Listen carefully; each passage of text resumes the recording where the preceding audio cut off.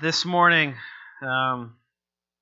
let's just spend a little bit in prayer this morning that God would open up our hearts, open up our minds to understand His Word, that it would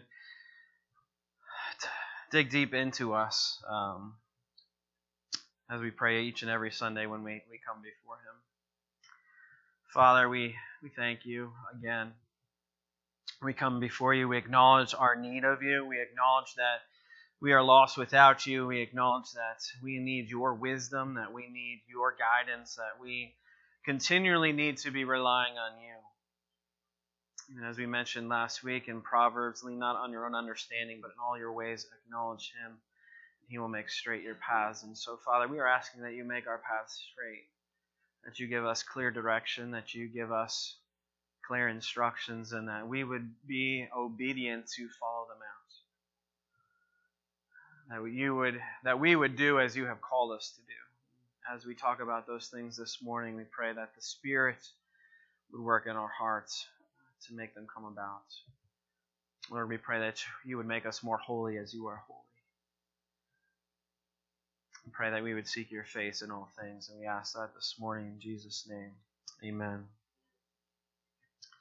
If you have your Bibles this morning, we're continuing our look at the Beatitudes in the Sermon on the Mount, Matthew chapter 5.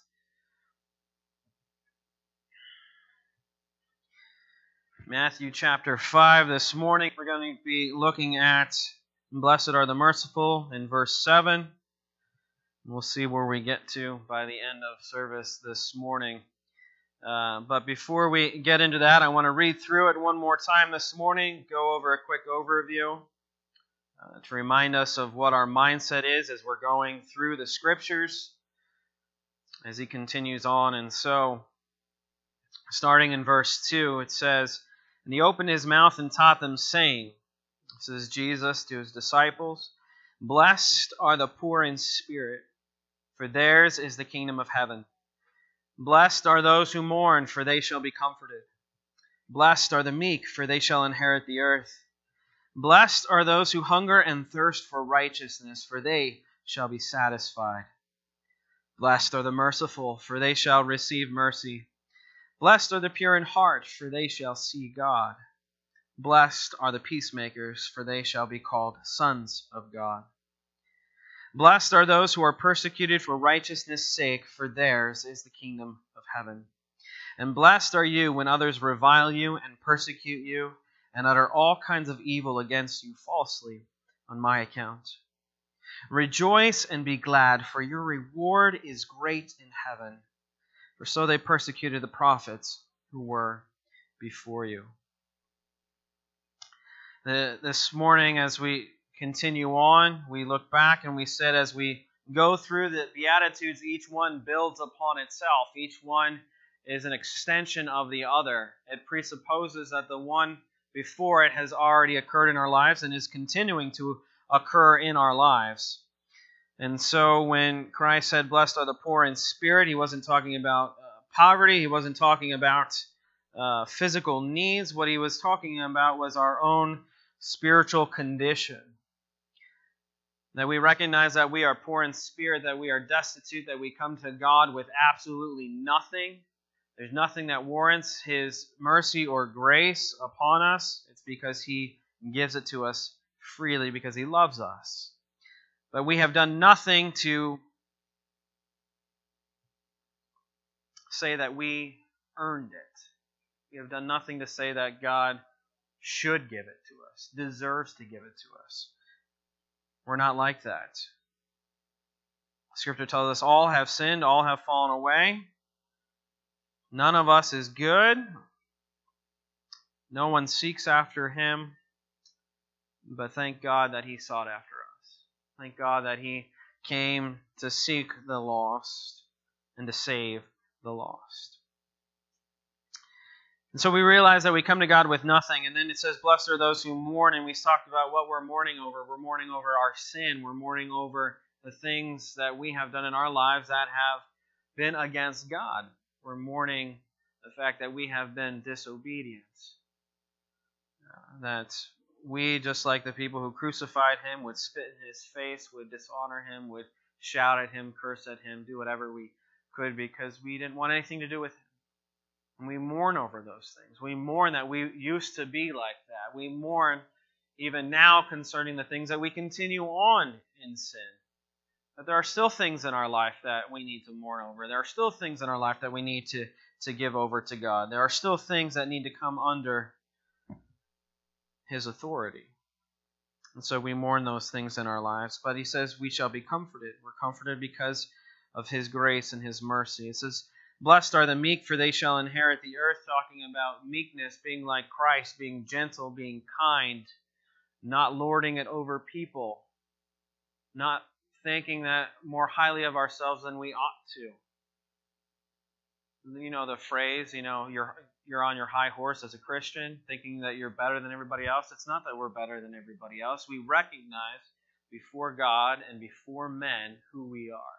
We are sinners, but we're saved by his grace. We're saved by his blood covering our sins, and so it changes how we interact, how we live our lives, how we deal with other people. And so he says, blessed are those who hunger and thirst for righteousness, for they shall be satisfied. When we recognize all of these things in our lives, when we go through this process, we realize that what he has done for us is so great. And in response to that, we want to please him. We want to be more like him. We want to come to know him more. And how do we do that? We do that by living as he did, being taught by the Holy Spirit. And so we said that God puts in us this hunger and thirst for righteousness. It's not for just anything, but it's for righteousness, specifically his righteousness. And we talked about the legal justification that happens when we come to know Christ, that before God, Christ declares us pure. Christ declares us right in his eyes because his blood has covered us, has covered our sins.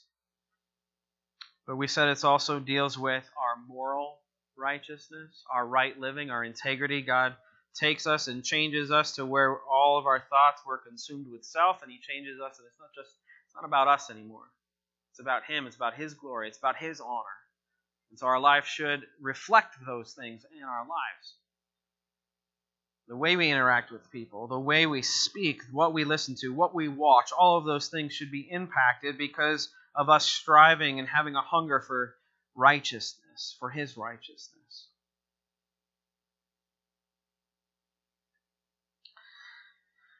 And he says that we shall be satisfied. And we didn't get into this the couple weeks ago to talk about what he meant when he said, blessed are those who hunger and thirst for righteousness, for they shall be satisfied.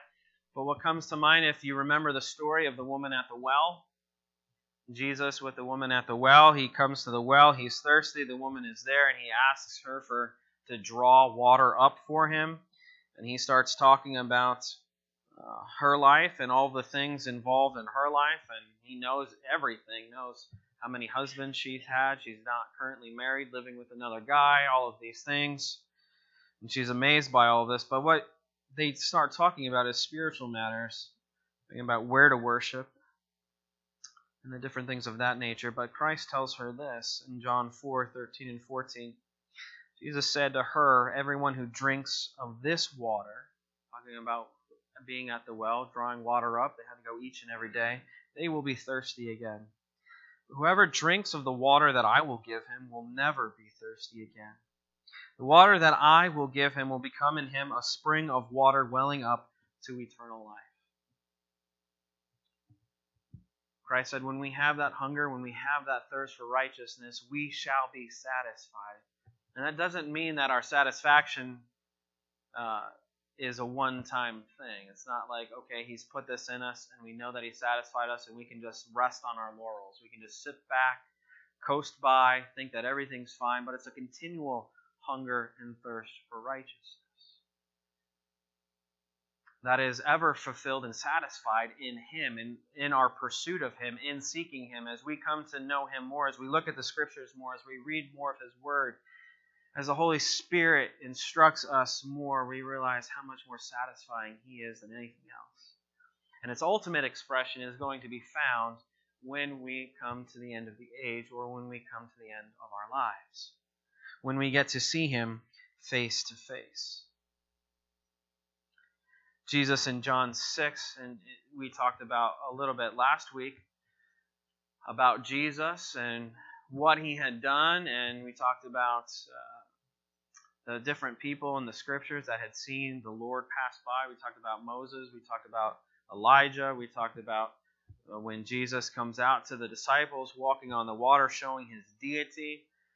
Well, in John 6, Christ refers back to the time in the Old Testament in the Israelite history. He talks about Moses and all that happened there. We know that they went into the wilderness for 40 years, and they needed to be fed. They needed to be clothed.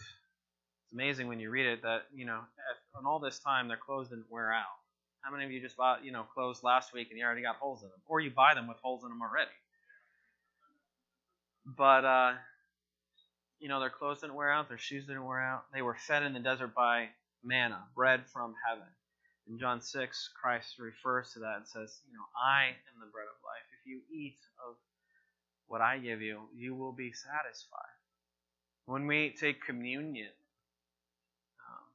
at the first Sunday of every month, remembering what Christ done, it's a remembrance of that he is the one that satisfies us. That the bread that we partake in, the juice that we partake in, is because he is our satisfaction, because of his righteousness in our lives. As I mentioned before, in doing the study on the Sermon on the Mount, I read heavily from John Stott's book on it, and he's a well-known theologian. And he had to say this. He said, looking back, we can see that the first 4 Beatitudes reveal a spiritual progression of relentless logic. Each step leads to the next and presupposes the one that has gone before. To begin with, we are to be poor in spirit, acknowledging our complete and utter spiritual bankruptcy before God. Next, we are to mourn over the cause of it, our sin. Yes, our sin too. The corruption of our fallen nature and the reign of sin and death in the world. Thirdly, we are to be meek, humble and gentle towards others, allowing our spiritual poverty, admitted and bewailed, to condition our behavior to them as well as to God. Fourthly, we are to hunger and thirst for righteousness. For what is the use of confessing and lamenting our sin, of acknowledging the truth about ourselves to both God and men, if we leave it there? Confession of sin must lead to hunger for righteousness. It has to. We can't just stay there. We must pursue God. And when we do those things, Christ goes on and he's going to tell us these next things. And it impacts how we interact with other people. So when we have recognized these things in ourselves, it allows us to behave not like the world, but like Christ in our behavior with people. And so he says this, blessed are the merciful, for they shall receive mercy. I'm sure you've heard it said many times what the difference between mercy and grace is. And if you haven't, we'll talk about it right now. But the easiest explanation I've heard just to talk about the difference between what mercy does and what grace does is that mercy is not getting what we deserve. So when we talk about mercy, when we talk about a judge, all right, being over us, all right, we have been in the wrong. We deserve a punishment. We deserve a penalty. All right, it can be if you were speeding, you deserve a fine. But you go before the judge and he has mercy on you and he says, I'm going to waive it. You don't have to pay. All right? I'll give you a pass. All right? That is mercy, not getting what you deserve. But when we talk about grace, grace is different in that we get what we don't deserve. It's above and beyond what should be required. So it would be like the judge saying, okay, you're not going to pay. We'll pay you. We'll give you money. That's essentially what it is. We don't deserve anything. We were actually in the wrong. And it would be like the judge saying, okay, we're not going to charge you anything, but here's $200 for you, just for, having to come out today and go through whatever. We don't deserve it, but it's grace. It's given to us freely. It's a really simplified version of how God is with us. Grace has also been called God's unmerited favor. We don't deserve it. There's nothing we can do to earn it. It's just His unmerited favor towards us. Richard Lenski, who was a Lutheran pastor in the early 1900s in Ohio, distinguished it from grace this way. So the Greek word eleos, mercy, always deals with what we see of pain, of misery, distress. It's the results of sin that we see. And charis, grace, always deals with sin and guilt itself. So he says the one is dealing with the results of sin, the effects of sin, but the other deals with sin itself. And so the one extends relief, that would be mercy, the other pardon. The one cures, heals, and helps, mercy. The other cleanses and reinstates, grace. And so it said, blessed are the merciful, for they shall receive mercy. And so what questions pop into my head when I go through this is, first, what is mercy? We talked about that. But then, why should we give mercy? That question ever pop into your head? If someone's been mean to you, someone's done something wrong to you, you're struggling even with forgiveness, the question, why should I do that? What have they done to deserve that from me? And Scripture talks about that. And so if you have your Bibles, we're going to turn to quite a few passages this morning, looking at what the Word of God tells us on these things. Why should we show mercy? Titus chapter 3, verses 1 through 7. Titus coming right after 1st and 2nd Timothy. So if you're there, Titus chapter 3. This is Paul's letter to Titus. It's one of the pastoral epistles or letters that he has written. He wrote to Timothy and he wrote to Titus. And he's giving them instructions on how to pastor the flock, how to lead God's people. And so Paul gives Titus this information, and it's good for us this morning.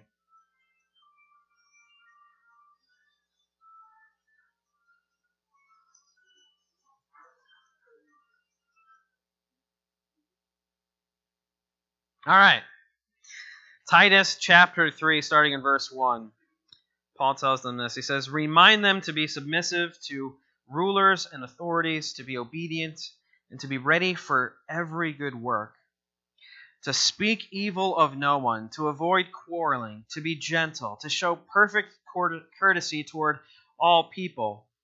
For we ourselves were once foolish, disobedient, led astray, slaves to various passions and pleasures, passing our days in malice and envy, hated by others and hating one another. But when the goodness and loving kindness of God our Savior appeared, He saved us. Not because of works done by us in righteousness, but according to His own mercy. By the washing of regeneration and renewal of the Holy Spirit, whom He poured out richly on us through Jesus Christ our Savior, so that being justified by His grace, we might become heirs according to the hope of eternal life.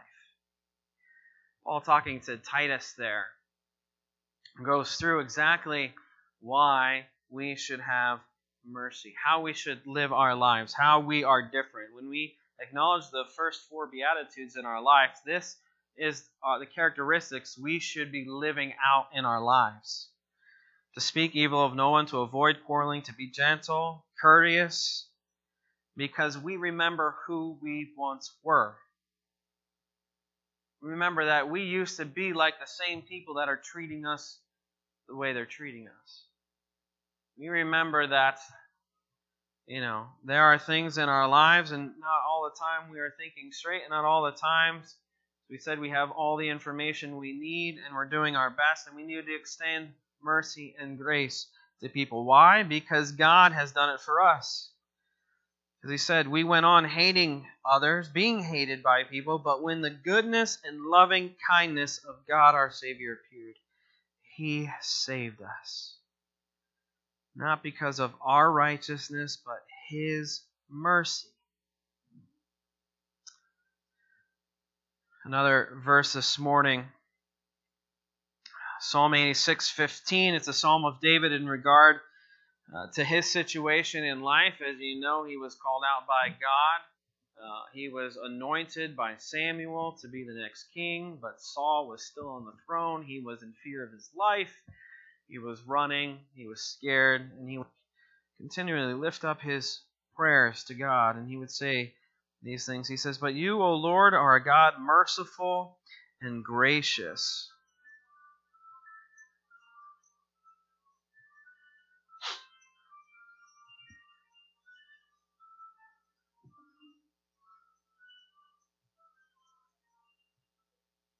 You are a God merciful and gracious, slow to anger and abounding in steadfast love and faithfulness. Why should we show mercy? Because it's the same character of God, and we need to be exemplifying those same traits in our lives. Luke 6. If you want to turn there, Luke chapter 6, verses 32 through 36. Luke 6.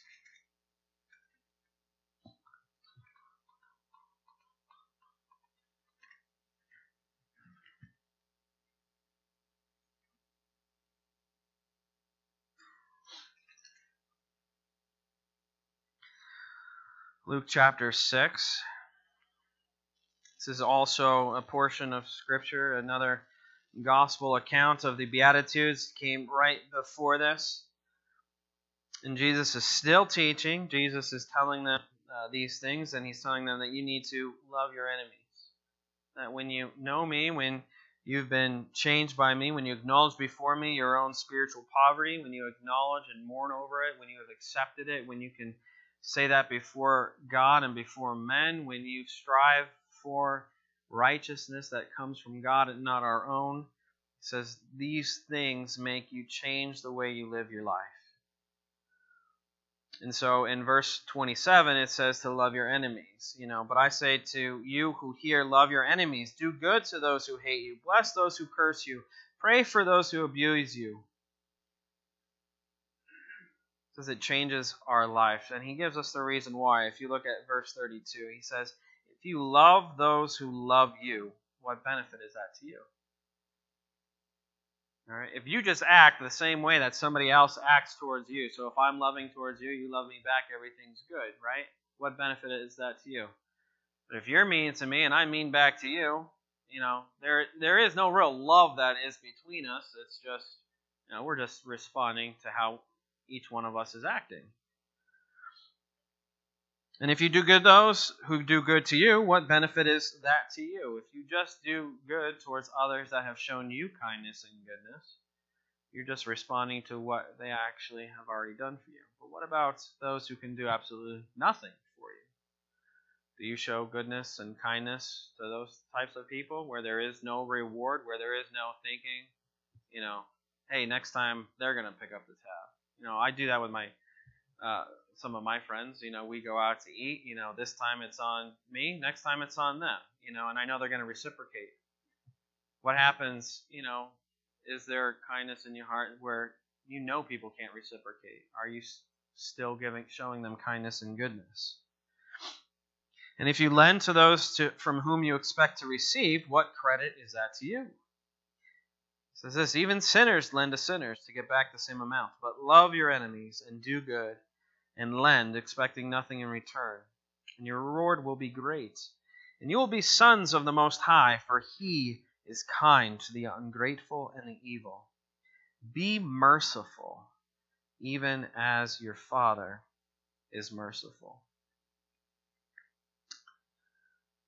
Jesus is pretty clear on those things of how we should live our lives, of why he is saying these things. Blessed are the merciful, for they shall receive mercy.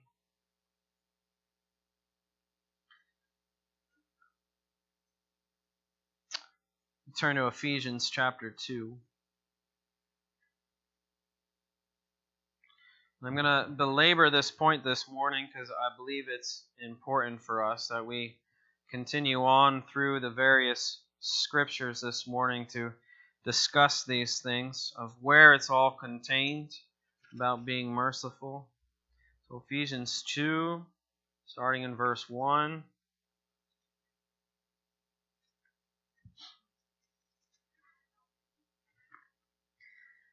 Paul, talking to the church at Ephesus, tells them exactly what they were like. And you were dead in the trespass and sins in which you once walked, following the course of this world, following the prince of the power of the air. He's talking about Satan, Lucifer, the spirit that is now at work in the sons of disobedience, among whom we all once lived, in the passions of our flesh, carrying out the desires of the body and the mind, and were by nature children of wrath like the rest of mankind. Paul continually, when he's talking to the churches or individuals, he always tries to remind them of what they were prior to Christ. Because when we recognize what we were prior to Christ, we can then get into the mindset of Christ with us. When we realize how we treated Christ and Christ's response to us, we can then say, okay, I'm feeling those same things, but what should my response be in Christ? Not in what my response should be just by my own emotions and my own feelings and, I'm hurt and I want to lash out, but really, when I did that to Christ, how did he respond? He responded with love and kindness and gentleness and goodness and self-control in his life, and he wants that from us too. And so Paul tells them, but God, in verse 4, being rich in mercy, because of the great love with which he loved us, even when we were dead in our trespasses, made us alive together with Christ. By grace you have been saved, and raised up with him, and seated us with him in the heavenly places in Christ Jesus, so that in the coming ages he might show the immeasurable riches of his grace and kindness towards us in Christ Jesus. For by grace you have been saved through faith, and this is not your own doing. It is the gift of God, not a result of works, so that no one may boast. For we are his workmanship, created in Christ Jesus for good works, which God prepared beforehand that we should walk in them. There are things in our lives that come up specifically because God has ordained them to be so. We don't understand it, but it's an opportunity for us to live our lives like Christ. Right now, we're in an opportunity to live our lives like Christ.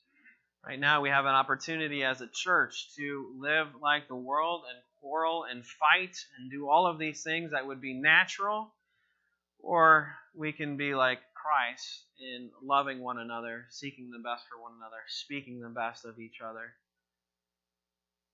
and seeking God to continue to unite us and make us stronger through it. And it's not easy. And he didn't say it was going to be easy.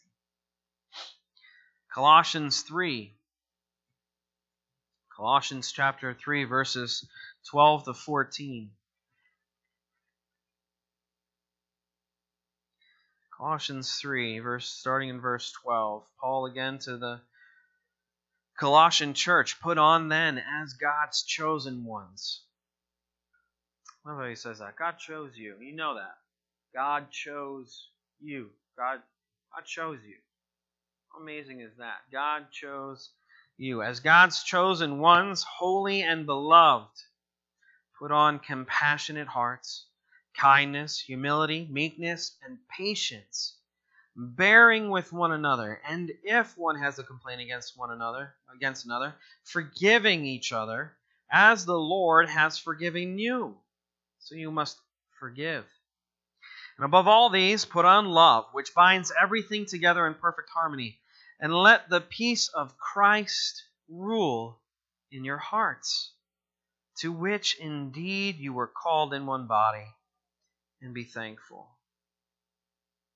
Let the word of Christ dwell in you richly, teaching and admonishing one another in all wisdom, singing psalms and hymns and spiritual songs, with thankfulness in your hearts to God. And whatever you do in word or deed, do everything in the name of the Lord Jesus, giving thanks to God the Father through him.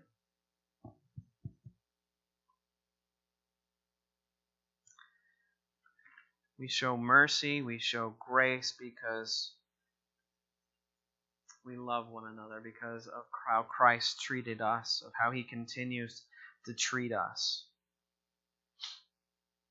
The reward, blessed are the merciful, for they shall receive mercy.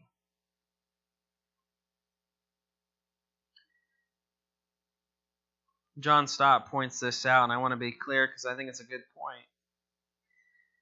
Because when we look at that verse in Matthew 5, blessed are the merciful, for they shall receive mercy, sometimes we can be confused that because we are doing these things, we automatically receive it. But that's not the case. As we've mentioned many times, it's not our own doing, it's not our righteousness, it's our things. It's based on God's righteousness living through us.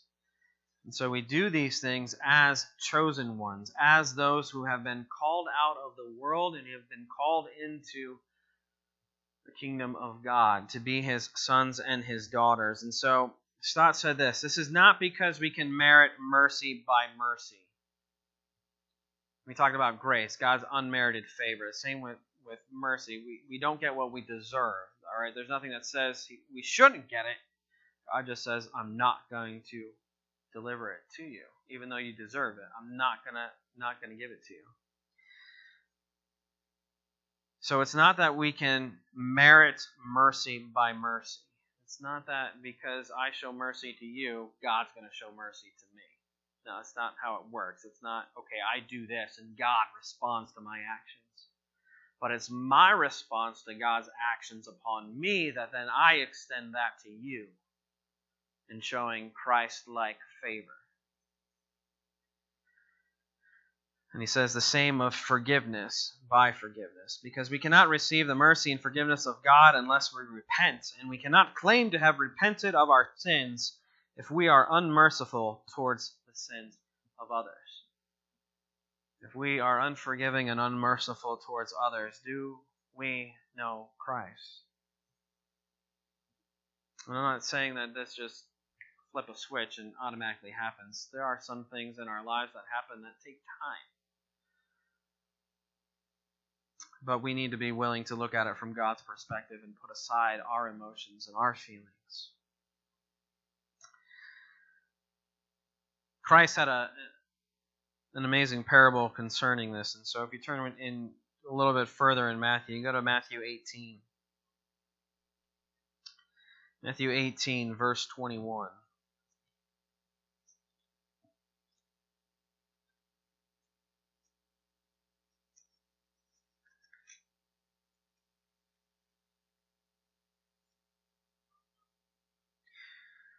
Parable of the unforgiving servant, Matthew 18.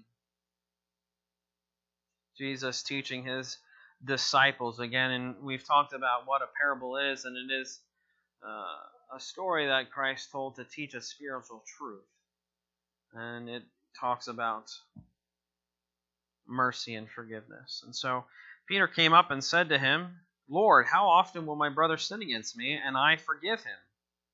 As many as 7 times? Jesus said to him, I do not say to you 7 times, but 77 times. Sometimes it's referred to as 70 times 7. Therefore, the kingdom of heaven may be compared to a king who wished to settle accounts with his servants. When he began to settle, one was brought to him who owed him 10,000 talents. And since he could not pay, his master ordered him to be sold, with his wife and children and all that he had, and payment to be made. A popular occurring thing that would be similar in our day to talk about this would be you have a mortgage with the bank, and the bank calls your loan in, but you can't pay your loan. So what do? They repossess your house. All right, they throw you out on the street. They do this. This is what the king's prerogative is here. Since he could not pay, his master ordered him to be sold with his wife and children and all that he had, and payment to be made. So the servant fell on his knees, imploring him, have patience with me, and I will pay you everything. And out of pity for him, the master of that servant released him and forgave him the debt. Right there we see mercy and grace. Mercy was showing him relief in that he wasn't requiring the debt to be paid right then and there. Grace was pardoning him from that payment, saying, you owe me this, yet I'm going to wipe it. Your debt is clean. Your slate is clean. But when the same servant went out, he found one of his fellow servants who owed him 100 denarii. Now, we don't normally deal with talents and denarii, but talents is a much higher amount of money, sum, than what would denarii. It would be, $100 bills and pennies. There's a huge difference. All right? So he owed this huge sum that he could not pay, begged for forgiveness. It was shown to him. But then he goes out, found one of his fellow servants who owed him 100 denarii, and seizing him, he began to choke him, saying, pay what you owe. So his fellow servant fell down and pleaded with him, have patience with me, and I will pay you. He refused, and went and put him in prison until he should pay the debt. Nice guy, right? He was just forgiven a sum that he would take a long time to pay, was shown mercy and grace and forgiveness, and just completely forgets all of those things and says, I'm not going to extend it to this guy who owes me a much less sum. He refused and went out, put him in prison until he should pay the debt. When his fellow servants saw what had taken place, they were greatly distressed, and they went and reported to their master all that had taken place. Then his master summoned him and said to him, you wicked servant, I forgave you all that debt because you pleaded with me. And should not you have had mercy on your fellow servant, as I had mercy on you? And in anger his master delivered him to the jailers until he should pay all his debts. So also my heavenly Father will do to every one of you if you do not forgive your brother from your heart. Those are scary words. Christ likens it to the same thing. If you forget what has been done for you because of Christ in your life, if you forget that and you're acting out of your own things, and this isn't talking about losing our salvation. This is talking about one who has never truly been redeemed. If you truly know Christ, you can't remain in this frame of mind. You wouldn't remain in this frame of mind. This servant obviously did not have the same frame of mind as his master, because he was forgiven the large debt, yet went and required it a much smaller sum. For us, we're all on the same playing field. There's none of us that owe a greater debt than anybody else, because we're all in the same field. All of us have sinned. All of us have fallen short. All of us don't have anything to say to God, here you go, forgive me. But it's His unmerited favor towards us. It's His mercy and grace towards us. It's His loving kindness and goodness towards us that He has extended it to us, His forgiveness. He has given us Christ's righteousness. And so He asks us in our lives, if we truly know Him, to then be the same with other people, to then go and live our lives like Christ lived while He was here on this earth.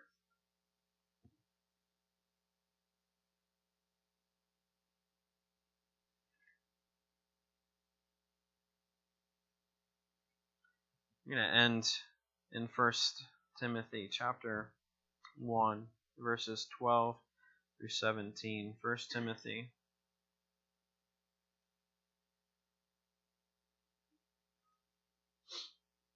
chapter 1, verses 12 through 17. I thank Him who has given me strength, Paul writing to his brother Timothy. I thank Him who has given me strength, Christ Jesus our Lord, because He judged me faithful, appointing me to His service. Though formerly I was a blasphemer, persecutor, an insolent opponent, but I received mercy, because I had acted ignorantly in unbelief. And the grace of our Lord overflowed for me with the faith and love that are in Christ Jesus. The saying is trustworthy and deserving of full acceptance, that Christ Jesus came into the world to save sinners, of whom I am the foremost. But I received mercy for this reason, that in me, as the foremost, Jesus Christ might display his perfect patience as an example to those who were to believe in him for eternal life. To the King of the ages, immortal, invisible, the only God, be honor and glory forever and ever. Amen. Paul saying, my former life, this is what I was, but this is what God has done with me. And he has charged me with the awesome charge to be his voice. And God has done the same for each and every one of us, to be his voice, to be his ambassador. He has reconciled us to himself, and therefore has called us to be reconcilers as well. That we speak the truth into a lost and dying world, so that they might come to know the Savior we know. They might come to know the grace and mercy that we received and the forgiveness that we received. And so next week we'll continue on to talk about pure in heart and peacemakers.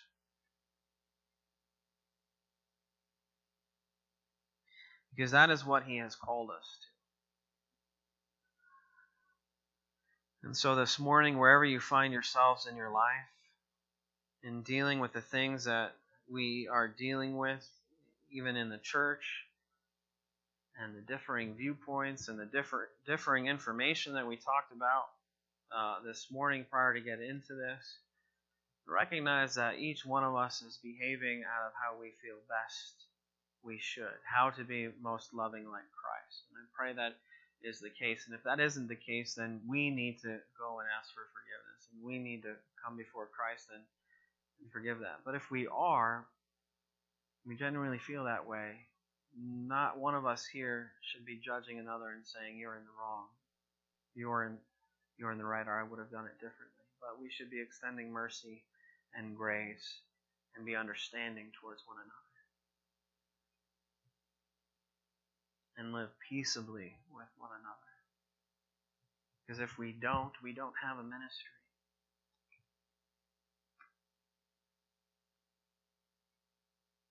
And God's not done here. And God's going to see us through this, but we need to be faithful and steadfast just as he is.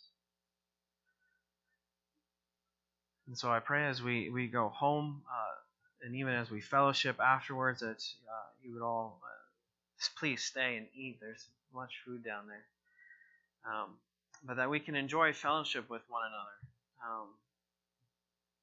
Knowing that Christ is the one that unites us. Knowing who we used to be, but Christ has changed us. And though we might not understand, it's been said to me, I don't understand why you did what you did.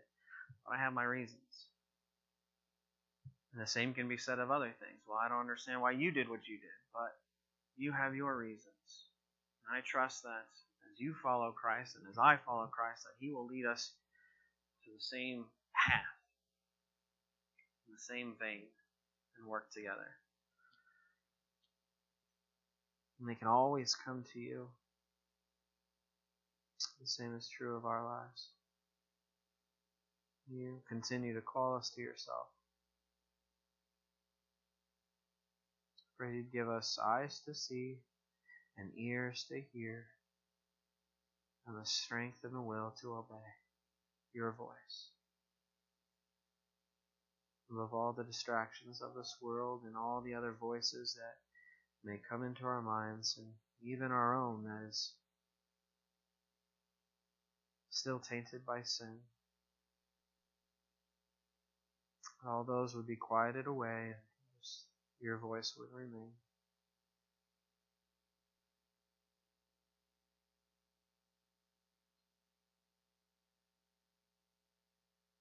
And pray your peace, Father,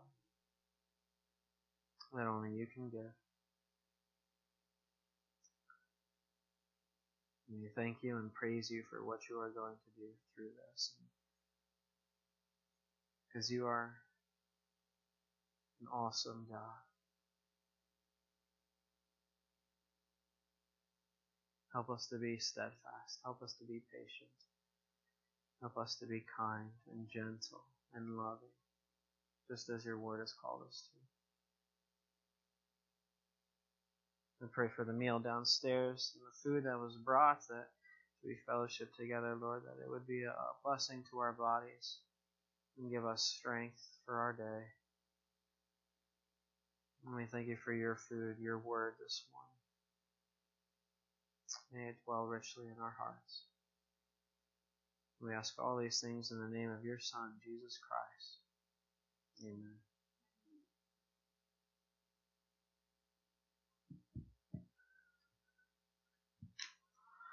I will see you downstairs.